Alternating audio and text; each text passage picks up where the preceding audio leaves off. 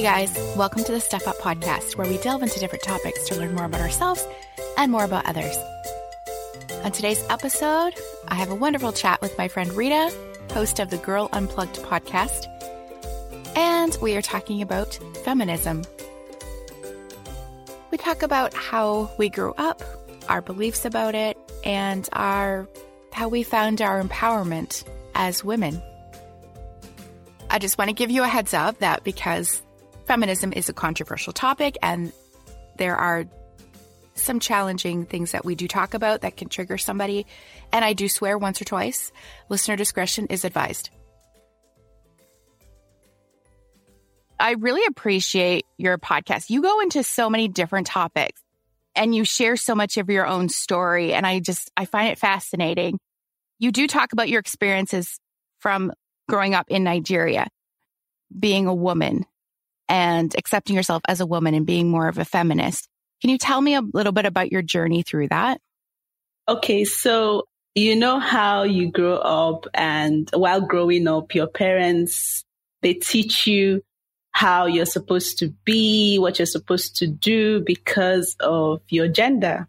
And so it wasn't any different for me. I grew up in a family where I was the first child.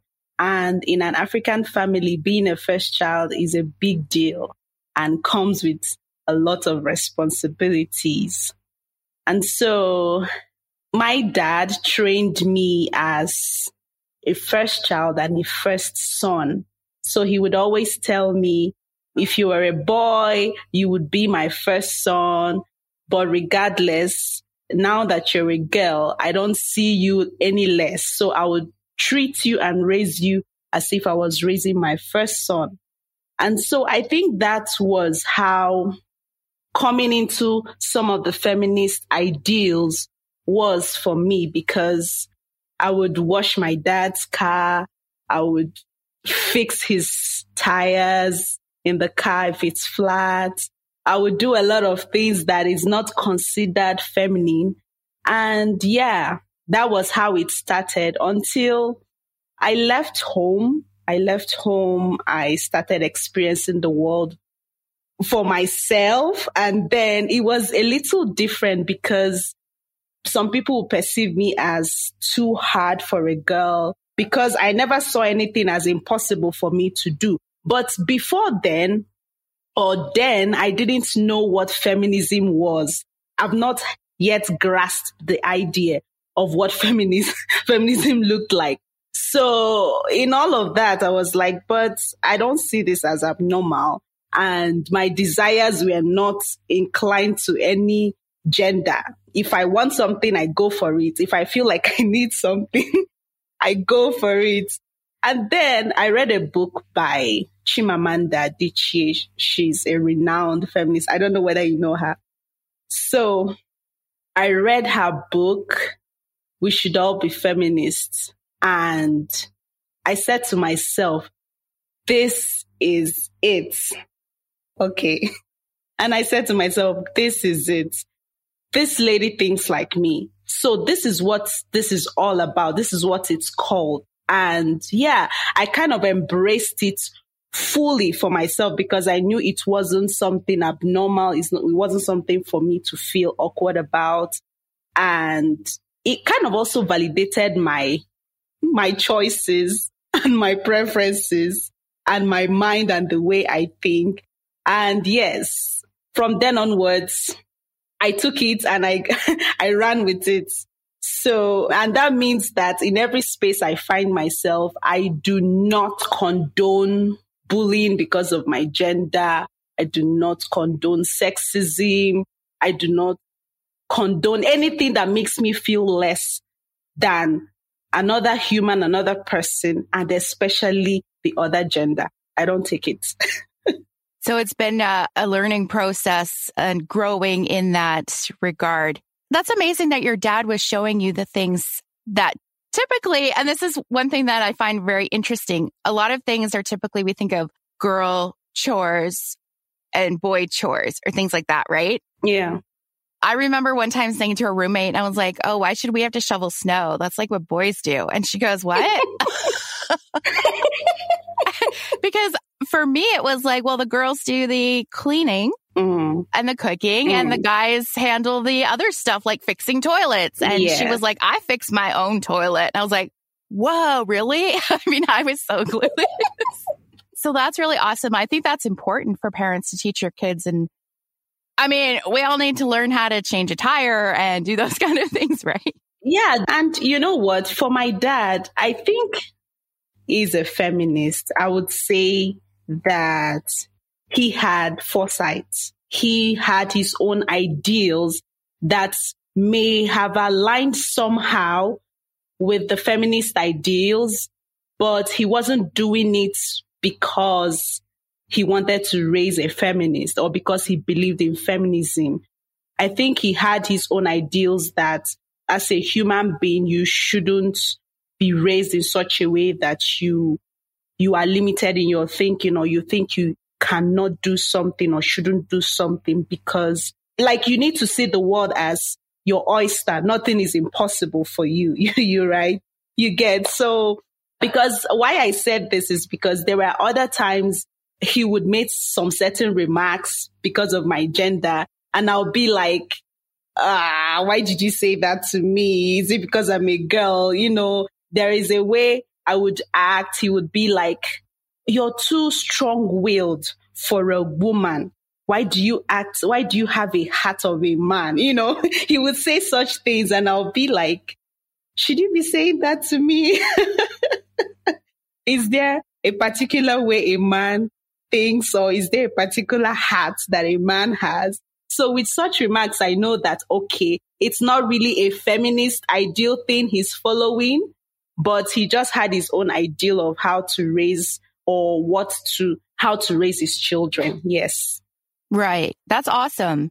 I found different things said to me throughout the years. Growing up, I grew up in a very conservative Christian household.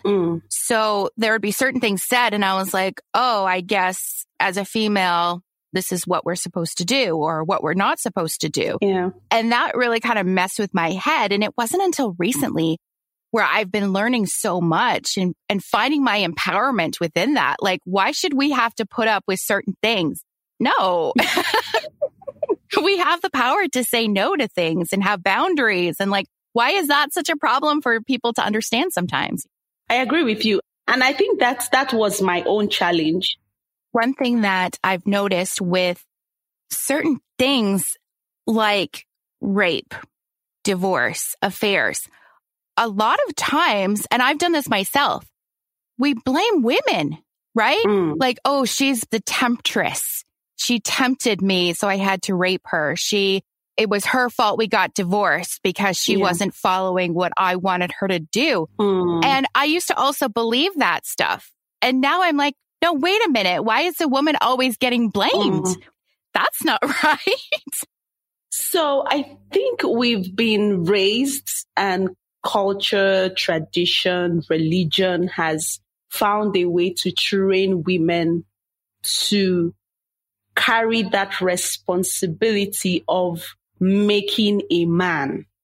So if a man is not made, by made, I mean like successful or doing well, it's either the fault of the mother who couldn't raise him well, or the wife who couldn't support him to be that good man. And so it's as if the responsibility is on the women folk to raise a good son, raise a good man, the wife to support and raise a good husband.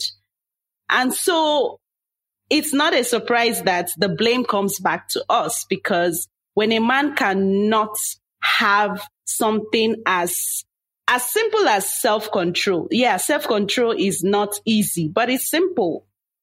It's knowing that I shouldn't do this because of this.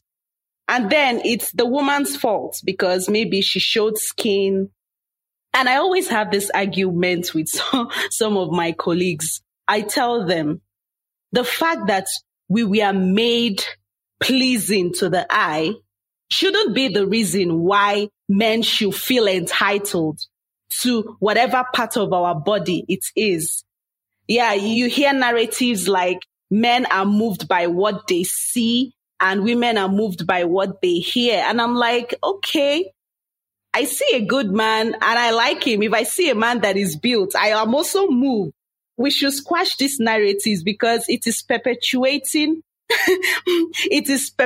a sense of entitlement in men. It is perpetuating abuse and thinking that men are entitled to our body. And so it's a lot of things. And I think for us to begin to retrace our step back, we need to go back to the foundations, to the church, to our traditions and norms, and try to review these things, review those ones that no longer serve us, that makes men feel like they don't have control over their bodies, that makes men feel like they cannot be anything without a woman, that makes men feel like they are entitled and they are supposed to subjugate women to feel like men.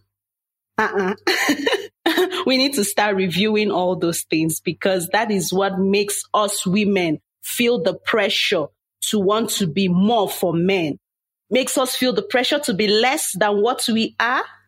And even when we want to express ourselves, we cannot because we feel like doing that means we are emasculating the men. Being a full woman in her full expression almost feels like doing that will emasculate a man when it is not true. My friend sent me this clip of this one pastor in the southern states. Yeah. And he was going off and saying, you need to look good for your man. You need to work out. I mean, we should all be working out and being our best selves. I'm not saying we shouldn't. But for this guy to say, woman, you need to do this because we're very visual people. We need to look at you and you need to be gorgeous. And that guy got called out and now he's taking a sabbatical apparently. But he had like a big pot belly himself. Like, excuse me, who are you to say anything?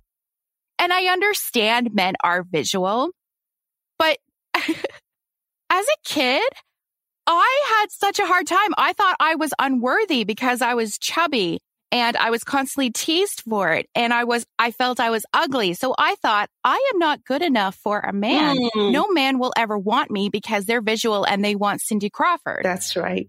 Right? Yeah. I think for me, right, I was telling a friend a few days ago that I think I came into my sexual liberation late. And by that, I don't mean in terms of having sex. I mean like in terms of accepting my body the way it is. Because I've been that girl that always is on intermittent fasting or dieting or working out because I have that tendency to be chubby. My metabolism is slow. So if I don't exercise or if I eat too much, I get fat or I get chubby.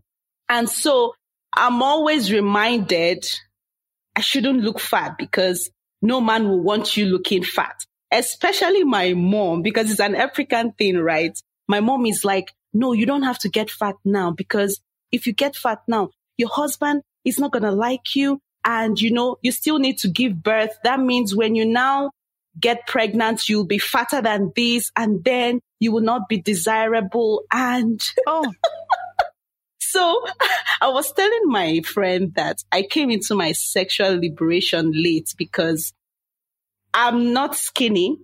I'm a bit chubby, but I have grown to accept every inch of my body because I feel like my body has done so much for me that it is very unfair to put that kind of pressure on it.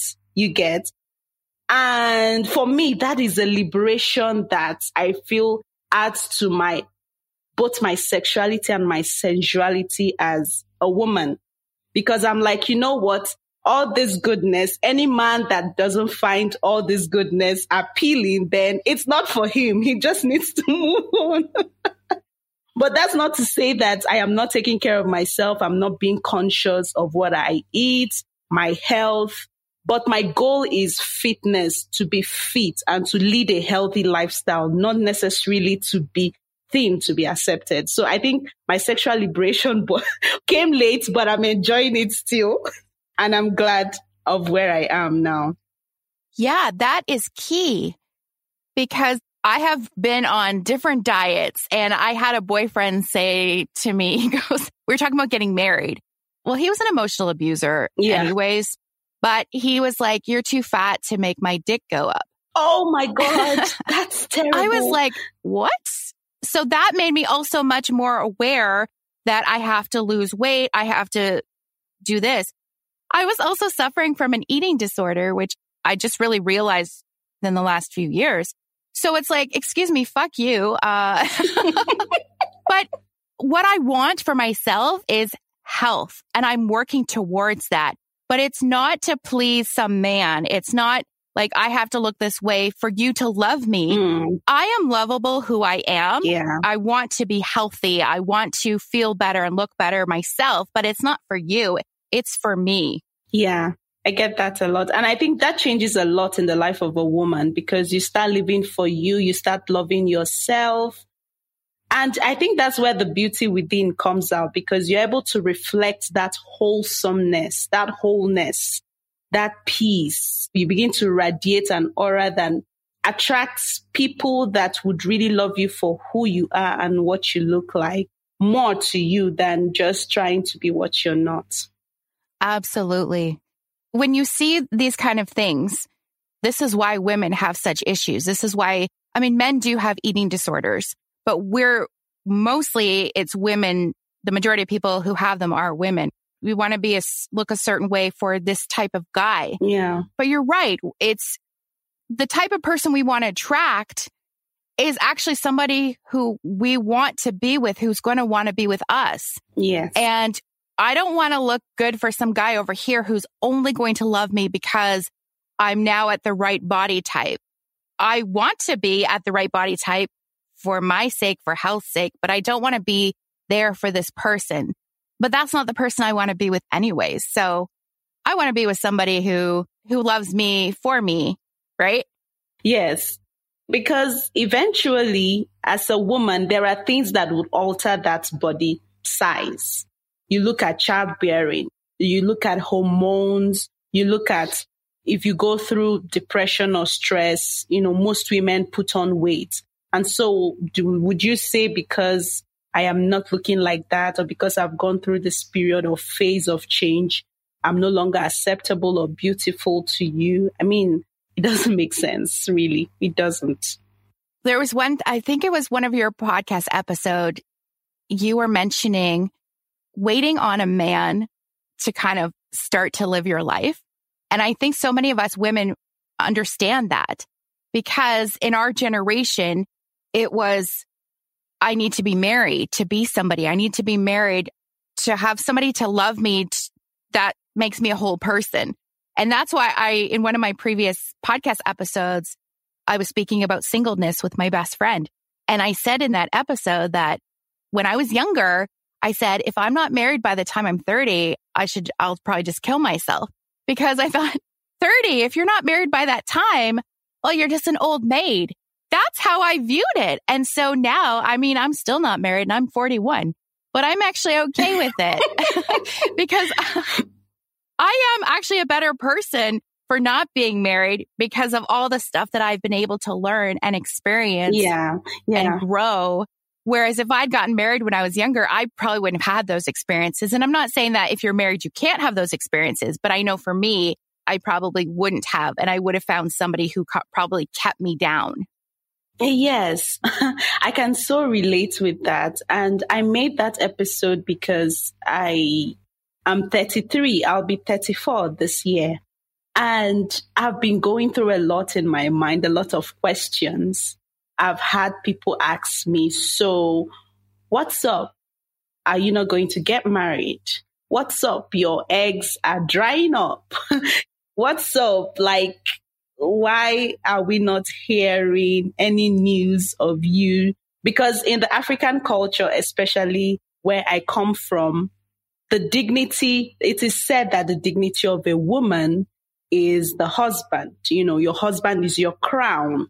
And so if you don't have that crown on your head, that means you're not fully manifested as a woman. But then for the past for 6 to 4 months, I've been reviewing a lot of things about my life. I've been asking myself, okay, girl, now we are here. You'll be 34. Is this what you want? Because to be honest, it's not like men are not coming, but you get to this certain age of your life as a woman, you begin to understand yourself and begin to want more. And I'm sorry to say, a majority of men out there seem to have paused on their evolution. They still feel it's a man's world. And so everything needs to revolve around them, the way they think, their wants. And they seem not to be seeing that women are evolving. Women are wanting new things. Women are wanting more things. And they seem to fall below par of those needs. And you find single women saying, you know what, I will not settle for less, regardless of my age, regardless of whether my eggs are drying up. And thanks to science, we have the IVF, we have adoption and all that. So it's almost like a middle finger to you.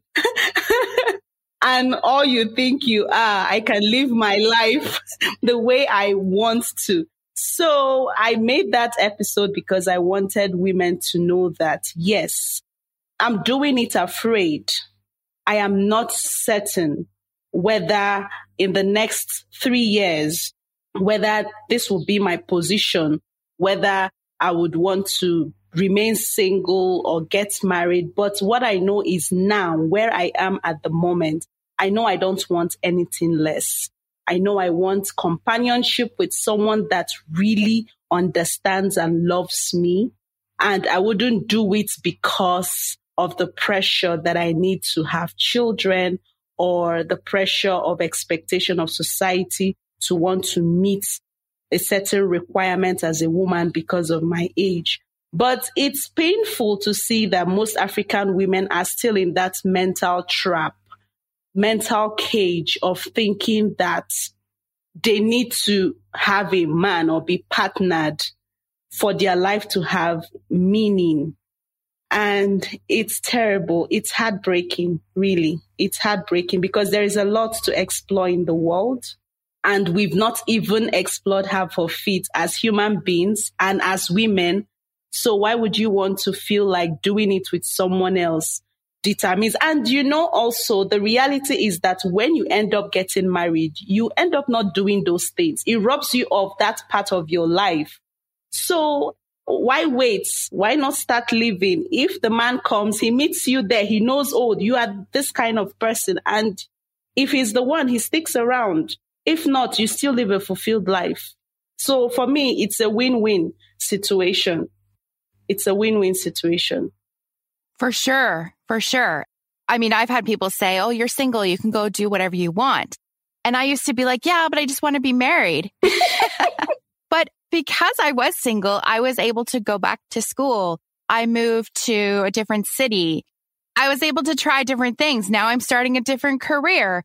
And I mean, I might have maybe been able to do that if I had gotten married, but I probably would have had kids. And then that makes it extra more difficult to kind of pursue those kind of things.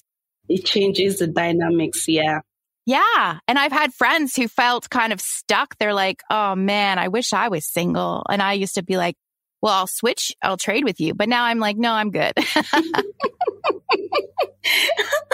But it's funny because how I grew up, feminists was looked at as like evil. Like, oh, the liberal feminists, they're burning their bras and they hate men. And I think that's still how my dad views it. We actually had a disagreement last year where I said, wait, I'm trying to understand, what is your definition of feminism? Because he's saying it's all evil. And I'm like, wait, I think we have different definitions of feminism. But he wouldn't let me talk and kind of explore that. So I was like, okay, you know what? You're speaking at me. You're not trying to dialogue with me. So this is over, which surprised him because I was always the passive one. I would just give up. But now I'm speaking my truth. But I think now, and I have a friend who I've discussed this with, and she's like, there's different kinds of feminists.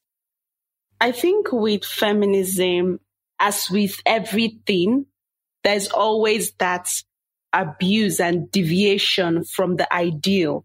Now, when you call yourself a feminist, you get that look of witch, sadist, you hate men. But the feminism I grew up to understand and accept is the feminism that empowers me to be myself fully.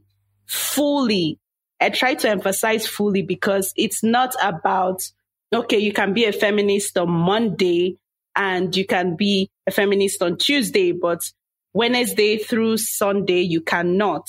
Or you can be a feminist this much, but not any more than this. It's me being fully expressive of who I am as a woman. And so, but you find that some women seem to have gone through terrible things, hurt, abuse, and they've allowed it to take possession of their souls and mind. And so they bring it into feminism ideals and they taint it because it's more of a channel for them to express their hate, to further their agenda of hate. And I would always say that with such women, what they need is healing because that is really not feminism. And they are jeopardizing the work that women who are really trying to be themselves and trying to make space for other women difficult because everybody is thinking now feminism is women being rebellious. Yeah, there's a form of rebellion in it because, nobody's going to give you freedom. Nobody's going to hand it to you. You get the patriarchy will not hand you your freedom. So, but in the rebelliousness, there's also understanding. There's also logic. There's also finding ways that mustn't be violence, that mustn't be hate, that mustn't be, how do I put it now? That mustn't be vengeful, right? Because at the end of the day, the feminism I believe in a feminism that we need men. We need men to coexist in life. We cannot exist alone.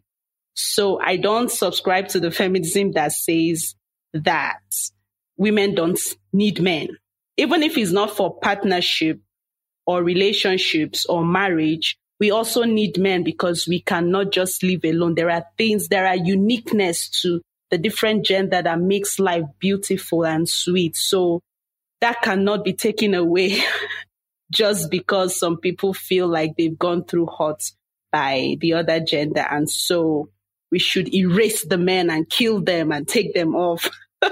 So yes, I don't subscribe to that feminism, but does it exist? Yes. And it's a function of a lot of things, really. That is so true because we do tend to go to extremes with everything. So if something's happening and like with the feminists in the 70s and 60s, there was more of, we're tired of this. And so we want to be heard. And it became more of like an anger towards men, which is understandable. Yes. But what we want to do is find that balance where, we are all here in this earth. We all need to learn how to live together. But we all want to find that we all have a place here and we're all equal. And so we're tired of being put down all the time. Yeah. I think we're trying to find that balance now, although, it always kind of goes up and down, right? Yes. But I think it's amazing. And I look at those women who came before us and I get angry over stuff. I can't even imagine. And we've gotten so far. I can't imagine what they had to deal with just trying to get the right to vote and trying to get the right to like have a job and do these things that men were doing. And I'm like, oh my goodness, those women who were so strong, I would have just broken down and cried probably.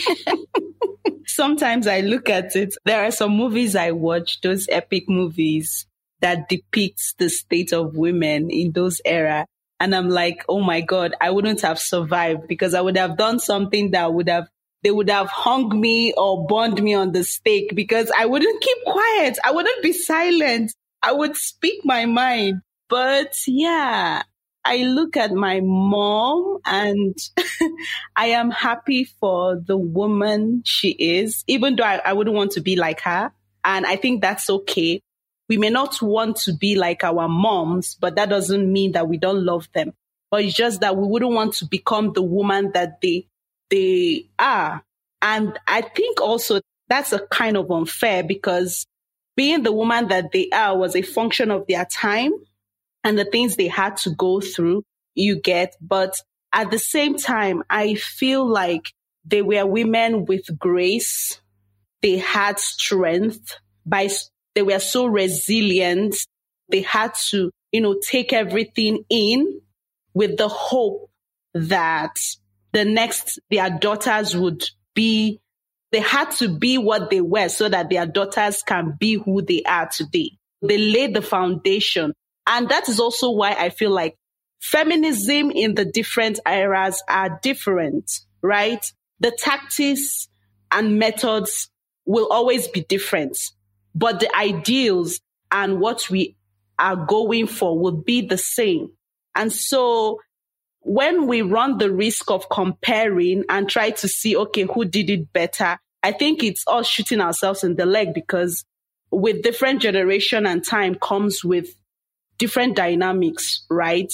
And there is no one. And with feminism, we are also learning, like nobody has the blueprint or template. Feminism is something all of us, we are trying to figure out and trying to pave way for it to be that ideal, in quotes, that ideal movement that serves women. So there is bound to be mistakes. There is bound to be loopholes. There's bound to be gaps. But in the face of all this, unity is important, because when we speak with one voice, we are able to achieve greater results. Because when we are saying the same things and moving towards the same direction, yes, we achieve what we want faster. So yes, with the feminism of the other eras, I think they laid the foundation for us to be able to fly. He laid the foundation for us to be able to fly. Our parents, our moms, we are not able to leave their marriages, but he also built that foundation for us to see what is wrong and what we shouldn't accept. So, which is also what fuels and empowers us to be the next best thing for the next generation of feminism. That is beautiful. I love what you said about the quiet strength. But when you have a quiet strength, man, that is powerful, right? That is so much more powerful than anything else. Now, one thing I also was thinking about is self-care, and how a lot of times women, and especially when they're mothers, they don't think that they can take time out to do things for themselves. It's always like, I have to take care of the kids. I have to take care of my husband. And they work themselves ragged to the point where they're always making sure, well, you eat first. And I know my sister's like this. If the kids and the husband are relaxing, she's like doing laundry and cleaning around, because she's like, I got to get all this done. And I'm like, dude, when are you going to kind of just take a moment and have some time to yourself? And I think that's really difficult for women to do. And we've probably been programmed not to do those things. What do you think? Yes, it's a big problem. And what I find that makes that thing very toxic is the fact that when you are a woman that do not subscribe to not living your life, you get not taking care of yourself, you are not seen as a good woman or a good mother, because the thinking and the socialization is that for you to be a good mother, it has to come with sacrifice. It has to come with putting your children and your husband before you, right? And so we have people that are running towards that to make it their goal in life, to make sure that people are seeing them do these things.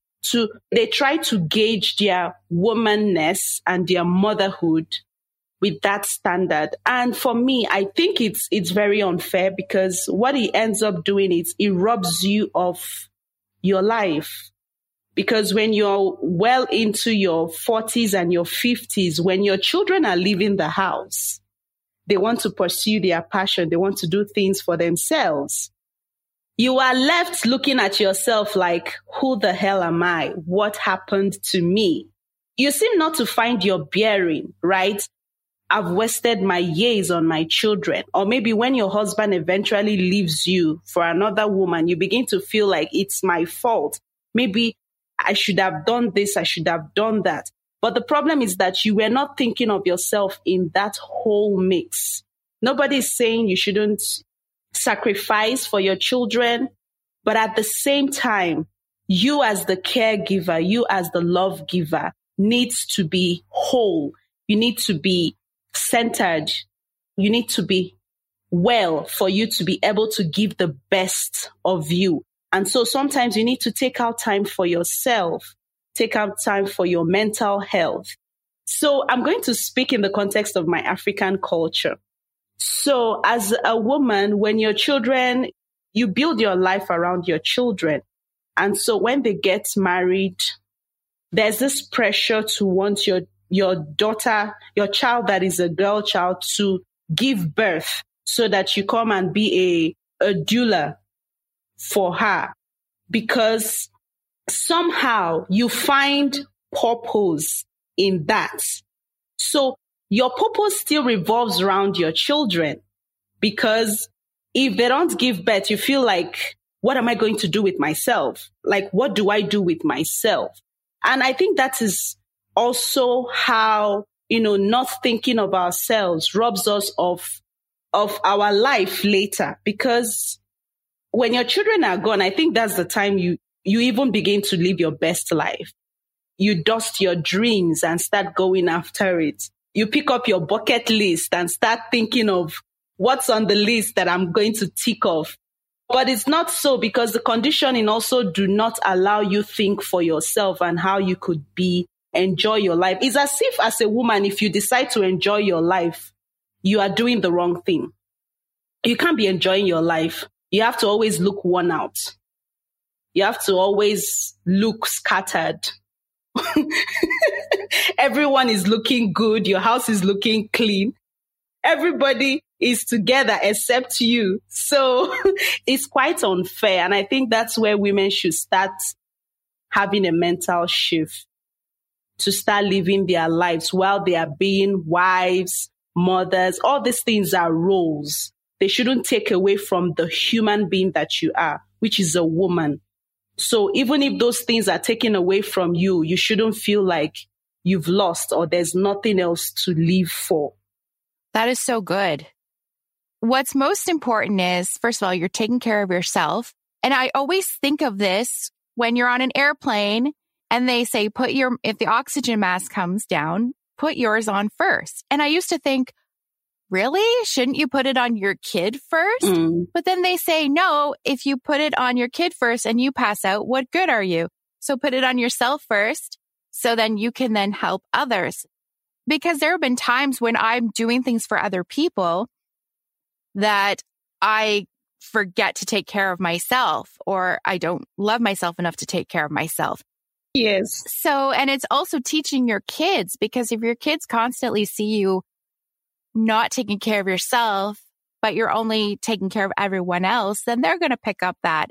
And you want them to see you taking care of yourself as well. So I think that's something that, it's more known now that you do have to do that. I think in how I grew up, we didn't really talk about that stuff. That is something that's really important for women to know and be like, no, I need to take care of myself. I'm worth it.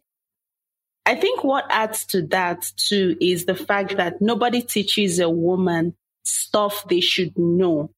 So you're being handed down the same methods that your great grandma did, what your grandma did, what your mother did. And so you're expected to walk that line. And so when you look back, you see nobody taught them self-care. Nobody taught them to prioritize themselves. What they had around them, religion, tradition, culture, norms, everyone was saying, put everybody first before yourself. That's what makes you a good woman, a good wife, a good mother. So I wouldn't really blame them for that. But I thank God for awareness and the consciousness that is coming up among women that is making us see these things in the light of truth. Because a lot of women have lost their lives due to stress, due to poor mental health. And at the end of the day, the children and the husband you're doing it for move on with their life. They get married to another woman. Your children move on and call another person mother, and they pursue their dreams and nothing changes. You get, so they just mourn you for a while and that's it. So I think with the awareness that is going on around now, women are beginning to live better lives than the lives that women before us lived in terms of self-care. For sure. We need to talk about it more, I think, because sometimes we can get carried away with that, right? Actually, there was one thing when I had one of my emotional abuse episodes, we were talking about how women, it's so wonderful when we come together. And like you said earlier, we're united. Because we're so used to bashing each other. I had so many girls. I had boys make fun of me when I was little, but it was the girls, the mean girls, that really hurt me because I guess I expected the boys to make fun of me because that's what they do. But to have girls be so rude, so mean, and it's like, why are we doing this to each other?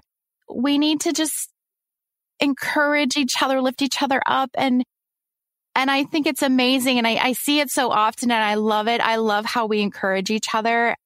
But I also see women not doing that. And it's very sad, right? Yeah, that's right. I think the unity now has improved among women because we are beginning to realize the lies that we've been told growing up as women. Women are their worst enemies. You are supposed to be in competition with your fellow woman and all that lies. I think we're beginning to see the lies and the deception in it, and we're beginning to come out of it. And we're beginning to see the strength when we come together to stand for each other. And so we are able to move from that place. Because honestly, I think why most women do that, or some women do that, is because they feel like, and this is what I think, right? The patriarchal system is designed in such a way that it is genderless. And so whoever wears it, whoever takes the face of patriarchy, just goes ahead to perpetuate its ideals. I'll call it perpetuate because it never serves anybody. It's harmful, it's toxic. So, and that's why you find when women perpetuate patriarchy, it seems as if they are against their fellow women. But the truth is that they have come to believe ideals of patriarchy. Some people call them patriarchy queens.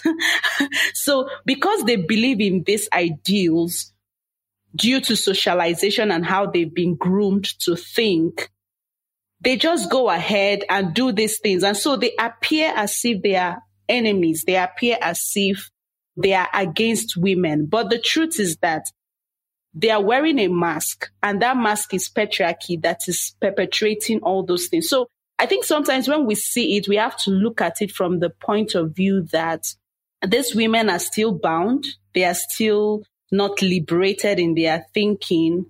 And yes, they are perpetuating these things. And yeah, the best we could do, and this is also what I think, feminism will not be accepted by every woman. And so we shouldn't expect that all women should accept feminism, you get. And so when we see that happening, we should also try to be like, okay, fine. If this is what you believe in, that's fine, but don't bring it in my space because this is what I believe in. And if you cross my boundaries, then whatever you get, that's what you get. So you see women be in abusive relationships, they still stay there because they feel like they need to. And when you try to convince them and it doesn't work, you don't have to force them. You don't have to pull them out of those relationships or those marriages until they are ready to, because these ideals must come from a place of conviction. You have to see yourself that you are worth more than what you're going through, that you are worthy of good things, that you deserve more for you to be able to live. And so in that fight of, I think I have derailed and digressed a bit, but I felt like I needed to say that so that we begin to see these things, that not every woman will join the cause of feminism, and that's fine. That's absolutely true. Even myself, because I've been on this journey from how I grew up, we were not feminists, and it was kind of like this evil liberal thing, and my own journey in that. And I'm like, whoa, no, it didn't have to be this way. But I would say things like, oh, I just wanted to get married and I'll do the cleaning and cooking and that's all I'm good for. I really just thought that that's all I had. So I was like, oh, I just need to get married so my husband will take care of me and I'll just do the cooking and cleaning and raising the kids. Now I understand the potential I have and I'm working towards something I really enjoy, but that's an attitude that a lot of women have, or they grow up with, or they really don't understand the potential that they have. Okay, I talk a lot of smack about my childhood. It wasn't that bad. I didn't have a terrible childhood. There's just things that come up where you realize what you grew up with, what was tolerable in those days, is not necessarily good. And of course, we all carry baggage from our childhood. We all have parents who are not perfect. So, and my dad did try to teach me about cars, about changing a tire and changing the oil. And I actually had no interest. So that was on me. So it wasn't like he wasn't trying to teach us those things. But in the culture of how I grew up, and how I believed about myself, that I wasn't worthy enough even to be a woman, even to be somebody who had thoughts and ideas and could pursue anything. That was a lot of my own self-esteem issues. But also in the culture I was brought up in, so it's very convoluted, complicated. It's kind of a big mess. And I'm still navigating through all this stuff, so I do not have it figured out. And sometimes I get excited and sometimes I get angry and sometimes it's just a whole mess of emotions that happen. Rita, thank you so much for coming on and talking with me and giving your insight and your perspective. And I told Rita already, but she speaks so well and she has this great understanding of the world around her and the world inside of her and who she is. And I really admire that. So Rita, you inspire me. Thank you so much. So be sure to check out Rita and the Girl Unplugged podcast on Anchor and basically anywhere you listen to podcasts. And check her out on Instagram at the Girl Unplugged podcast, which is all one word. So I'm wrapping up season 1 of the Stuff Up podcast. And I should be back in August. I'm not really sure at this point, actually. I've got a lot going on. I'm working on a career. I'm doing different things. And so I'm just kind of stressing out. And the podcast is just a little bit too much for me at the moment.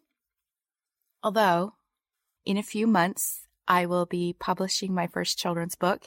It's called What Should Dragon Do? And it's based on my time living with roommates. And so watch out for that on my social media. I know I say this all the time, but no, I'm really excited because May 31st is going to be the season finale. And I have a really special guest on, somebody who I admire so much. And and if you're a teen girl, if you were a teen girl in the 90s and early 2000s, or teen, you could be in your 20s and 30s and 40s. I don't know. You might geek out a bit because I'm welcoming somebody from that era. So stay tuned for that. So yeah, I'm excited. May 31st. season finale of the Steph Up podcast, we are going to be talking about boundaries. Oh, what a needed topic, a difficult thing to do. We all have had issues with boundaries. We all find it difficult at points, and it's something I love hearing about. I find it fascinating, and also so challenging to do, because it's like, oh yeah, I'm going to set boundaries.